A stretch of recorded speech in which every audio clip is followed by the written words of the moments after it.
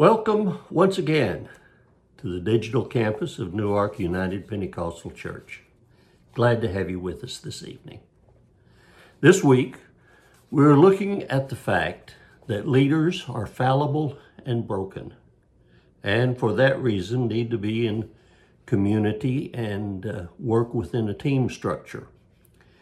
It would be nice if a leader were always right on everything, but that's not the way humanity works. The only one who did everything right was rewarded with crucifixion because all around him were also fallible. We generally tend to notice it more in leaders. It gets hot under the spotlight. One of the major duties of leaders is to make decisions.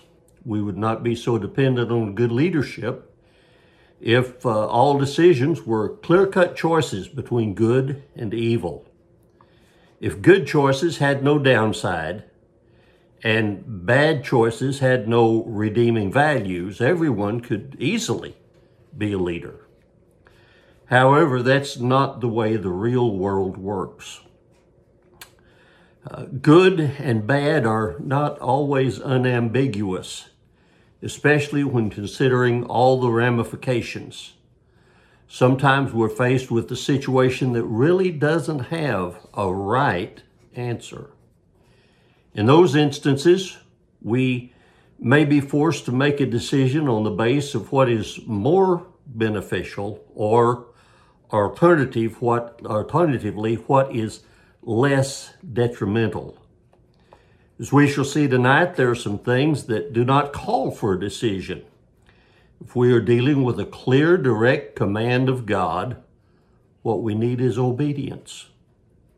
When a leader strays, it becomes important for the community to reach out in whatever way would be proper, to counsel, to guide, to warn, to restore. But then the leader also has to respond. Tonight we're going to look at a few instances, not only of bad decisions, but of compounding the error by not taking advantage of the help of the community or using the community in the wrong way. Tonight we're going to the very pinnacle of power in human leadership. We're going to visit King Saul. Most of you are probably familiar with the story of King Saul, how he met Samuel and was chosen to be the anointed king of all Israel. He started well, displaying an humble spirit and not grasping for power. But somewhere along the line, he began to change. In 1 Samuel 13, maybe as early as 2 years into his reign, Saul and his army faced a Philistine incursion. When Samuel did not show up as Paul expected, he offered a pre-battle sacrifice, contrary to at least the spirit of Numbers 18:1, which says, Then the Lord said to Aaron, You, your sons, and your relatives from the tribe of Levi will be responsible for any offenses related to the sanctuary.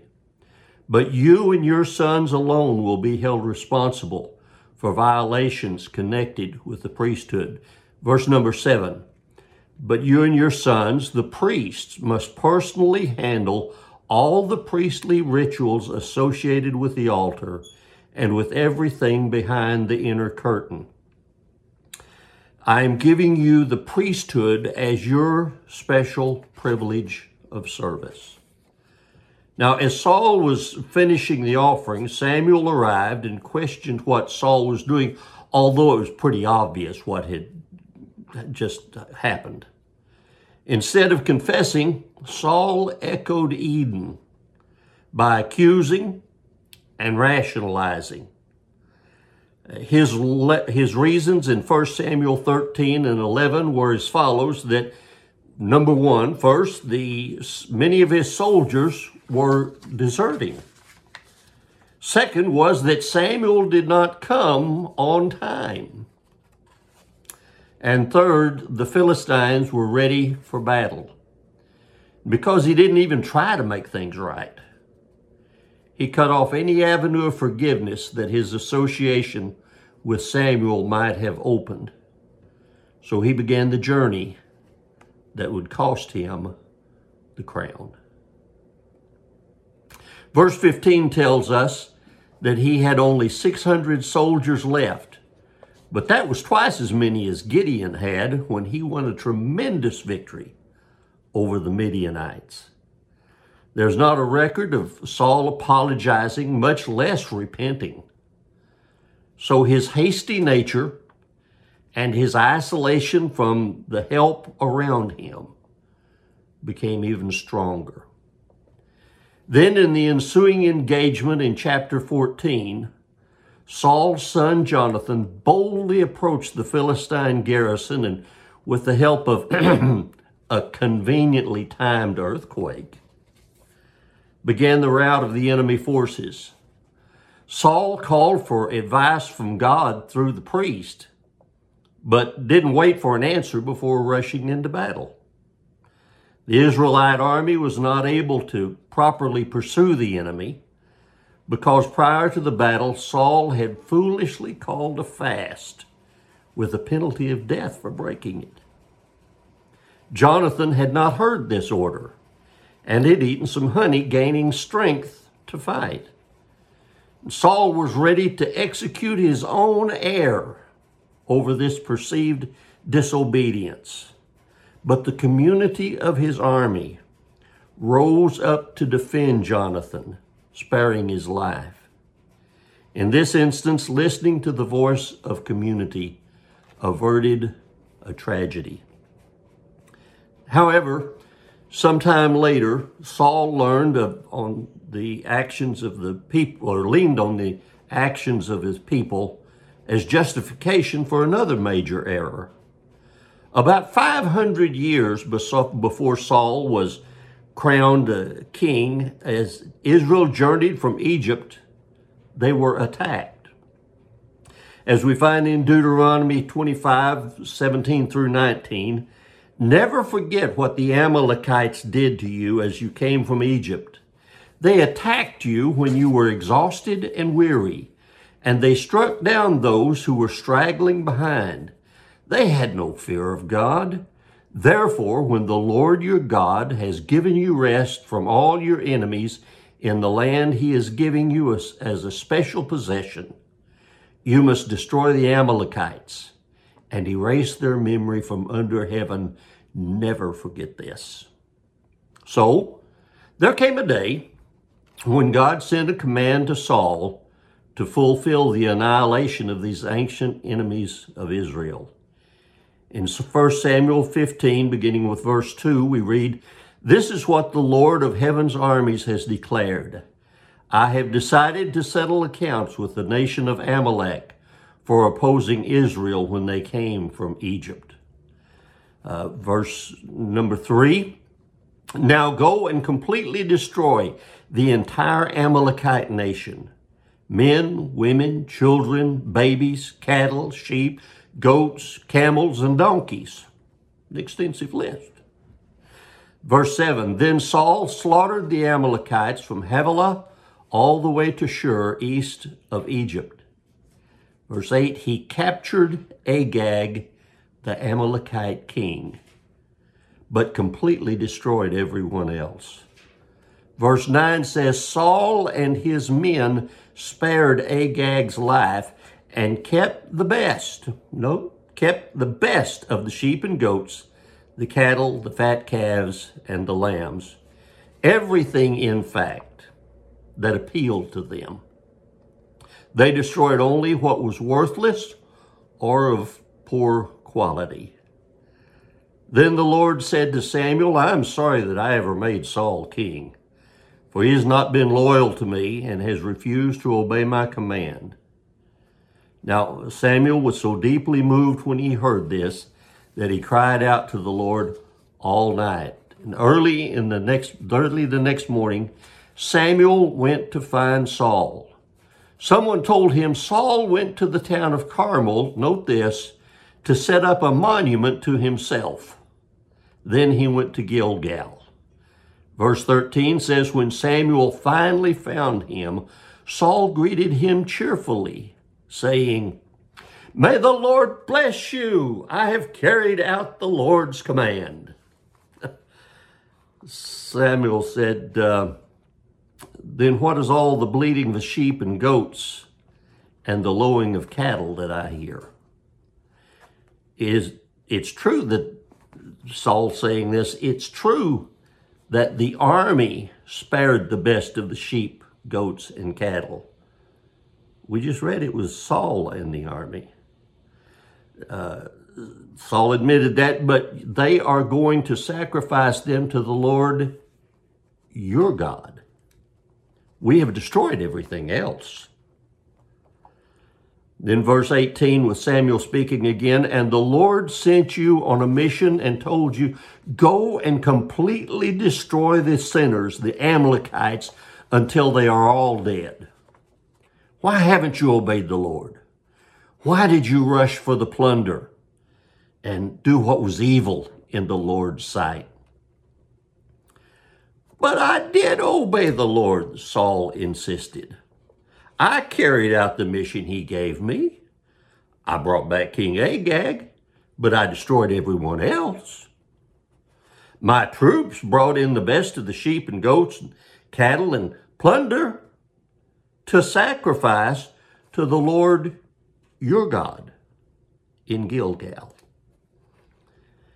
Now, after further rebuke from Samuel, we find in verse 24, then Saul admitted to Samuel, yes, I have sinned.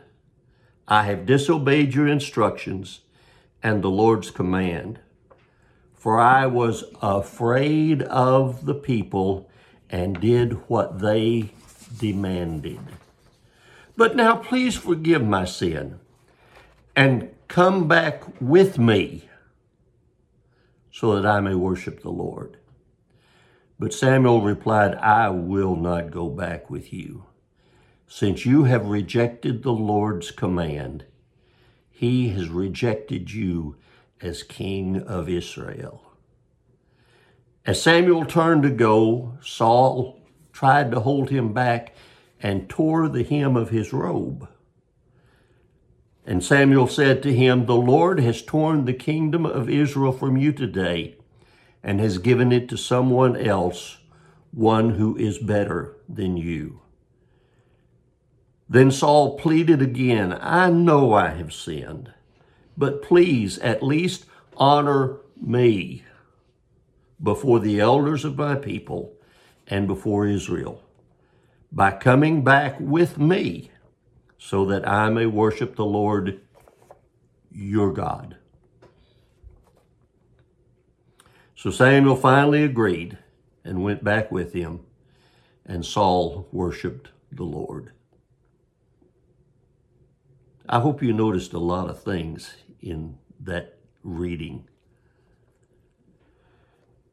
As we read this passage,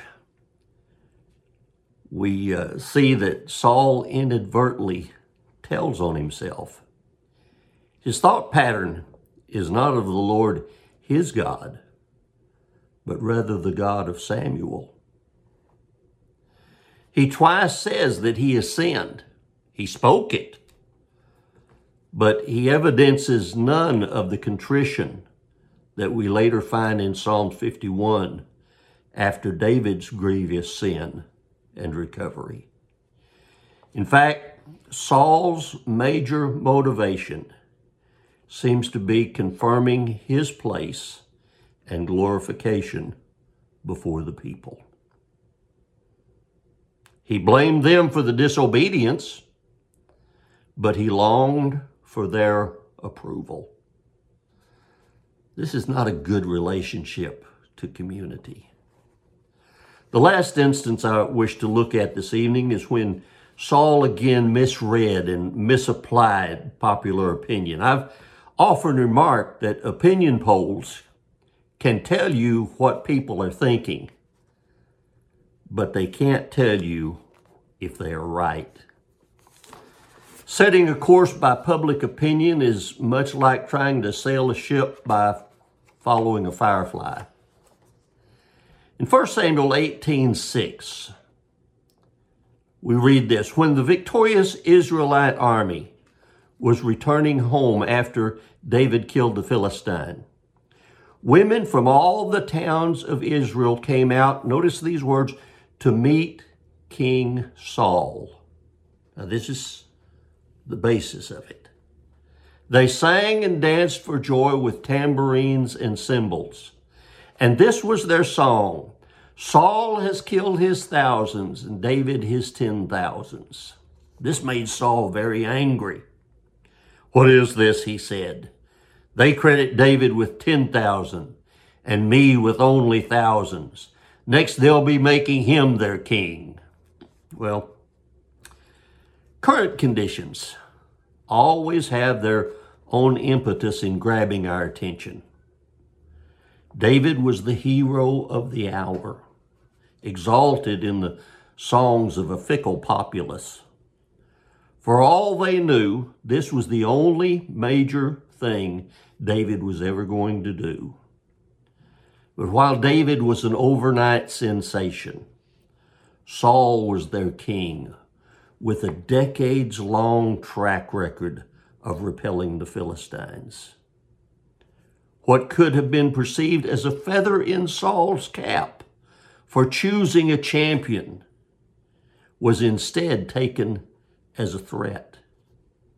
So again, Saul represented what not to do with community. God gives us tools to use, but the same hammer that can be used to build a house can also be used to tear it apart. We need to choose wisely. Can we pray? Dear Lord, we all face quandaries and decisions continually. Our stations in life determine the quantity and the quality of these challenges. But each of us is faced with problems that stretch our capabilities, whatever they are.